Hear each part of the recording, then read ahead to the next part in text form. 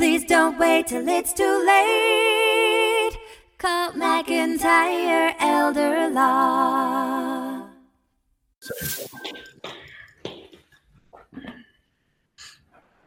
Okay, so we're recording. Hey, Brenton. Hey, man. How you doing? I'm good, man. I'm good. I am, man. I'm trying to figure out how we're going to dive into our topic today. You know, I've really been talking about or thinking about that I don't want to profit off the coronavirus. I do not want to contribute to the mass hysteria and fear that is already out there about the coronavirus or its politicization. And my wife and I have really been talking about this back and forth for the last few days or the last couple of weeks, really. And she's, you know, her position, I just talked to her on the phone a bit ago, is that, look, you know, just let people know you're there for them. Yeah. There for them. I think, you know, I think that is easy for a lot of people, and they fall into that groove. A lot of businesses, even the news, to profit off of fear, right? And I don't like that business model, because not only is it temporary, right? You get temporary benefit from it, but the main thing is it's not a trusted way to go, right? And really, we're in a position where we want trust from our clients. That's the biggest thing that we could get from our clients is trusted relationship. And I don't think you get that by scaring people. I'm really, it's hard to talk about because I don't want to belittle the fact that people have died from this thing. Right. And that is real. It is real. But I also want to look at it in perspective of heart disease, which is the number one killer in the U.S. Right. Hey, or, you know, it's like or the flu. They just made a sandwich made out of like two donuts and a piece of fried chicken. And heart disease is killing way more people than any epidemic. Yeah, but you don't see the news hyping. You know, you don't see the news condemning and putting out a global warning about the donut fried chicken sandwich. Yeah, or the bag of bacon you can get from Dunkin' Donuts. How many people a year does heart disease kill? I don't know. You have to look at it a lot. It's like the number one killer. I think you already said that, but yeah, it's huge.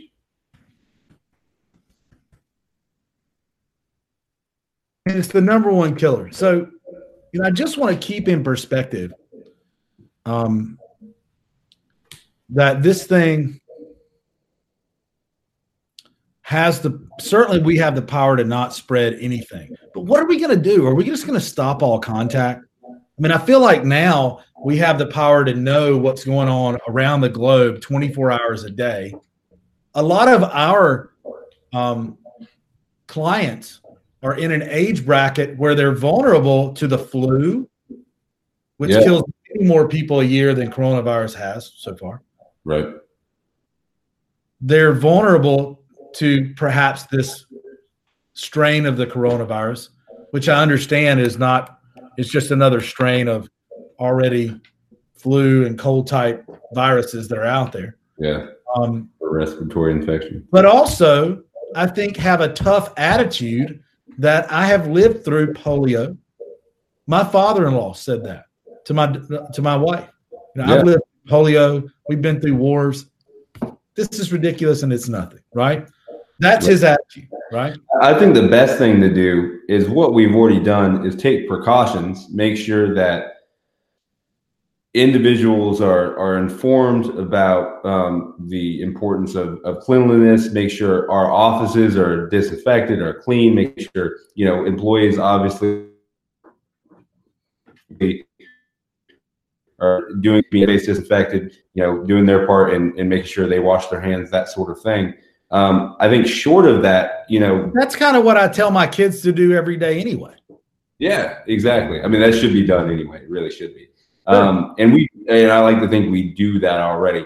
I don't think it's an extra precaution to say wash your hands when you go to the bathroom, right? That should be done already. But I think that, if you're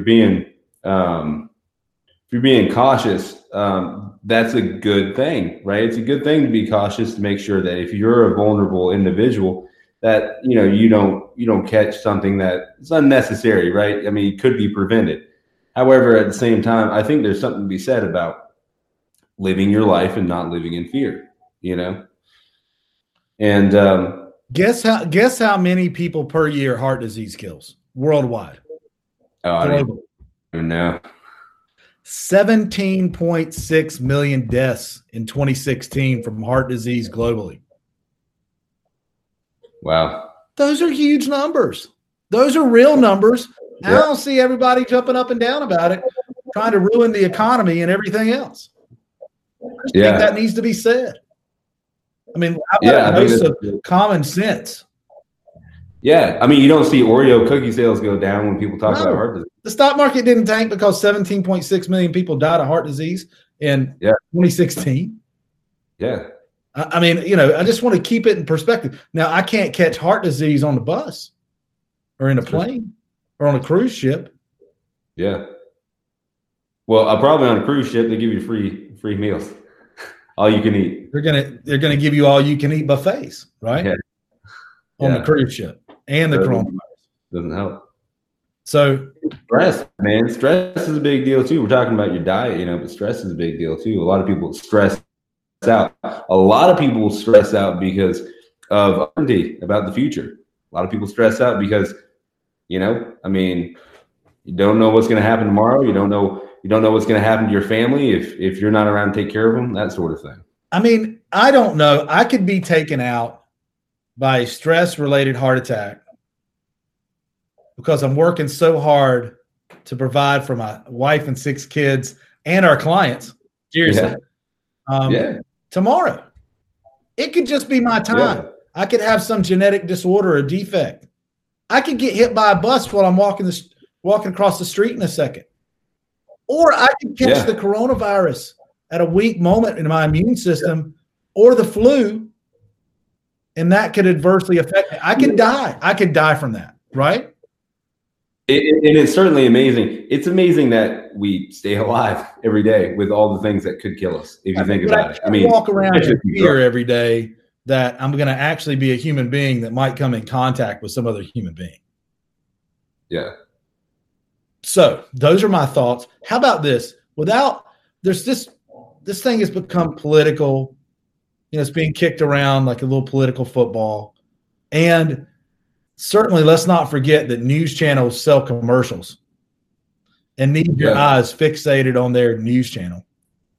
But let's also not underestimate this thing's ability, because I'm not a doctor or infectious disease specialist. I am an attorney, an estate planning and elder law attorney. But if it takes the coronavirus to make you realize that you need to get your affairs in order in your estate plan, so be it. That's what I'd say. Is because you should have realized that you need to get your affairs in order and your stuff together, so to speak, for yourself and your family, because 17.6 million people died globally of heart disease, or because simply you're a human being that's walking around on planet Earth and loves his or her family and wants to take care of themselves and their family. Anything, I guess my point is, can make you realize that you need to get your affairs in order. It just seems like a really anxious, intense, crazy time out there that people might be. That's the thing. And we'd be glad. We'd be glad to help. Yeah, I think it's a reality check for a lot of people, and it's unfortunate that it takes something like this to be a reality check. But I mean, if that's the thing, if that's what's going to nudge you in the right direction, then by all means, allow it to. I think that in times like this, where you feel a sense of chaos, that's really what it is a sense of chaos. What you want is you want to look for, okay, well, how do I get some measure of control in a chaotic time? And I think that's why people have that type of reality check, is that when you feel things, becoming more and more uncertain, then you want to find some level of certainty, right? And so that's normal, that's common. And I think that if getting your affairs in order will give you some level of certainty or some level of control, which it will, then by all means. When things are chaotic, find something that you can control. Right. Focus on the things that you can control. That's a great point. When things are anxious and chaotic, how can I get some peace of mind? Well, I can control what happens if, heaven forbid, I pass away. I can control that. We can help you control that. Mm-hmm. And that is peace of mind. And I hate to tell everybody, and here's the real news flash out there. We're all in the same game on planet Earth as human beings who are going to die one day. Yeah. Right. Breaking news. So you better have your affairs in order, because it doesn't matter how much you ignore it, it's coming. Yeah. It might be tomorrow. It might be today. It might be 10 years from now. It might be 50 years from now, depending on your age. Yeah. And if you're not worried about it, if you're not worried, if you don't have affairs in order and you're not worried about it, then I would just challenge you to imagine, take yourself out of the equation and see what happens to your family. What would happen to your family, Greg, if we just took you out of the equation right now? Oh man, that's why I have insurance in place to help care for them and to help pay for their colleges and take care of Steph. Yeah. Because I love them. And we have our estate plan put together that we did. Brenton, you drafted that for us. Thank you. Yeah. And which gave myself and my wife enormous peace of mind in the fact that if something happens to either one of us, even if we're incompetent or incapacitated, that we have things in place, general durable powers of attorney, financial powers of attorney, where she can still operate all the finances and property. And it's a great time to think about those things, as well as healthcare powers of attorney. A healthcare power of attorney can appoint someone to make your important healthcare decisions. It's important to have someone you trust to be able to do that when you can't do that yourself, and not let the kids argue over it. You need to be taken care of. So healthcare powers of attorneys, living wills, those things are important, especially those healthcare powers of attorneys right now. And then putting in place the will and foundational documents. Do we need to look at trust? I mean, those things, that's getting your affairs in order. Brenton, I don't know if you've experienced this, but some people I go into a consult with are just, you can see the worry on their face. They're wrecked, not just because they're meeting with me and it's an attorney, it's intimidating or something, but because they've been staying up nights worried about what's going to happen, or they might be going through something. And then to be able to give them solutions and put their mind at ease, you can see it wash away from their face. Oh man, we're talking about reality checks here. A lot of people have reality checks all the time. Like, oh, we had a scare, we had a cancer scare, or we had, my mom had a mini stroke. Thank God she's doing all right. But we all thought to ourselves, oh God, what's going to happen? We can't make decisions for her, either financial or healthcare. That's one thing, right? And what if she were to pass away? God forbid. We don't know what's going to happen. And even if you don't have a big family, families fight. And you don't want those things to drag on, and you don't want assets to be taken, by any sort of creditor when that person passes away. And these are all worries that do keep, a lot of my clients, before they came in and got their affairs in order, up at night. But one of the most rewarding things, we give talks all the time. We talk about our why and one of the reasons why we do what we do. And one of the things I know that keeps us in this area of the law, elder law and estate planning, is that, when you see that look of relief, clients, it's amazing. And that's something that you don't really get any other area of the law, at least not that quick. I agree. So regardless on your political feelings about the coronavirus or your, feelings on just the media coverage of it, regardless of any of that, we are here to help. If you need any estate planning, those healthcare powers of attorneys, things put in place, we're here to help. And here's how we do that. Number one, we're going to keep our office as clean as possible. We're going to wash our hands.